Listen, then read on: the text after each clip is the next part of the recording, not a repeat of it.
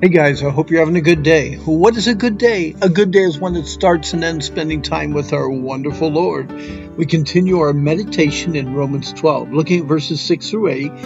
Therefore, man ruined his life with sin. God's remedy is Jesus Christ. Therefore, how can I spend the rest of my life thanking God for what he has done for me? Today we're looking at number 12. Use your gifts for God. The gifts. James 1:17 reminds us that all good gifts come from God, our unchanging Heavenly Father. A gift is just that, a gift. You don't work for a gift. You can't earn a gift. You never pay the giver back for the gift. You don't deserve a gift. As seen in Romans 12:6 through 8, God looked down over his entire church and he knew what gifts were necessary to help them grow mature in Christ. He lists the gifts of prophecy and serving and teaching, encouraging, giving, leading, and kindly showing mercy. In what way has God gifted you, and how are you using those gifts to encourage others? If you're not sure, think through each gift. See how God has already gifted you in one or more of these areas, and meditate on how God might use you and your gift for his glory and the good of others. Let's look at them each one. Prophecy. Let us prophesy according to the proportion of faith. There are two ways to look at prophesying. Either it is a foretelling of the truth or a forthtelling of the truth. Today we have the complete, sufficient Word of God and do not need or should not seek new truth. Prophecy, give the truth of God with the love of God so lives can be changed for the glory of God. Preach the Word. Speak out with as much faith that God has given, but no more. In answer to the question of who is Jesus in Matthew 21:10, this is Jesus, the prophet of Nazareth of Galilee. In our endeavor to be like Christ, we must not ignore growing this gift.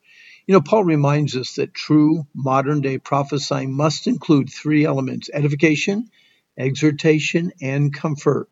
1 Corinthians 14:3, but he that prophesies speaks unto men to edification and exhortation and comfort. 2 Timothy 4:2, preach the word, be instant in season, out of season, reprove, rebuke, exhort with all long suffering and doctrine. Okay? The next gift is the gift of minister. Let us wait on our ministering. We are never more Christ-like than when we serve. Serve well. Serve well with a servant's heart. Serve because you want to and because you find joy in doing so, not because you have to or find acceptance in doing so. There are capital M ministers and little m ministers. Our Lord Jesus Christ came to earth as a little m minister. Jesus chose to be a servant. In Philippians 2, it describes the mind of a servant, while John 13 illustrates the actions of a servant. Jesus willingly, joyfully, sacrificially, and humbly served.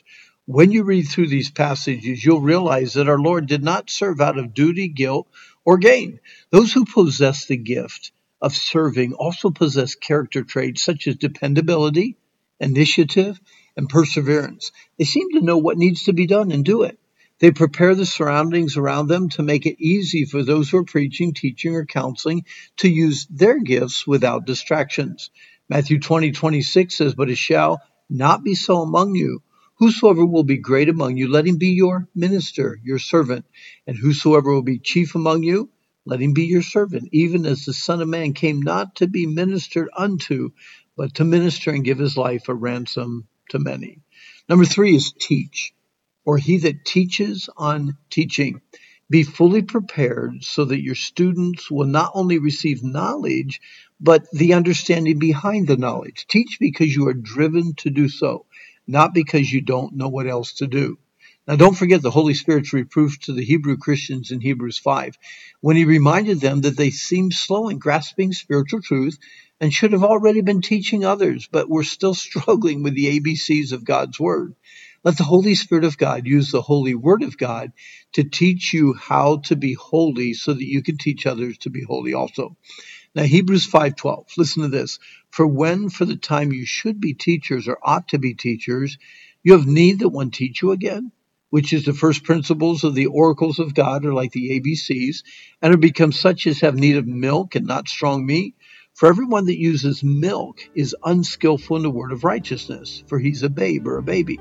But strong meat belongs to them that are of full age, even those who by reason of use have their senses exercised to discern both good and evil.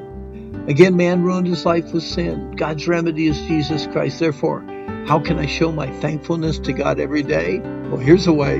Use the spiritual gifts that God gave you. No excuses, no procrastination, simply serve. Hey, our time's up. Hey, if you want more help, maybe if you're struggling with fear or maybe worry, just go to randhummel.com. We got some great meditation books for you there, and also information on 2 great camps, the Wilds and the Wilds of New England. But our time is up. This is the day the Lord made. Let's rejoice in it, and I hope that you have a really, really, really good day.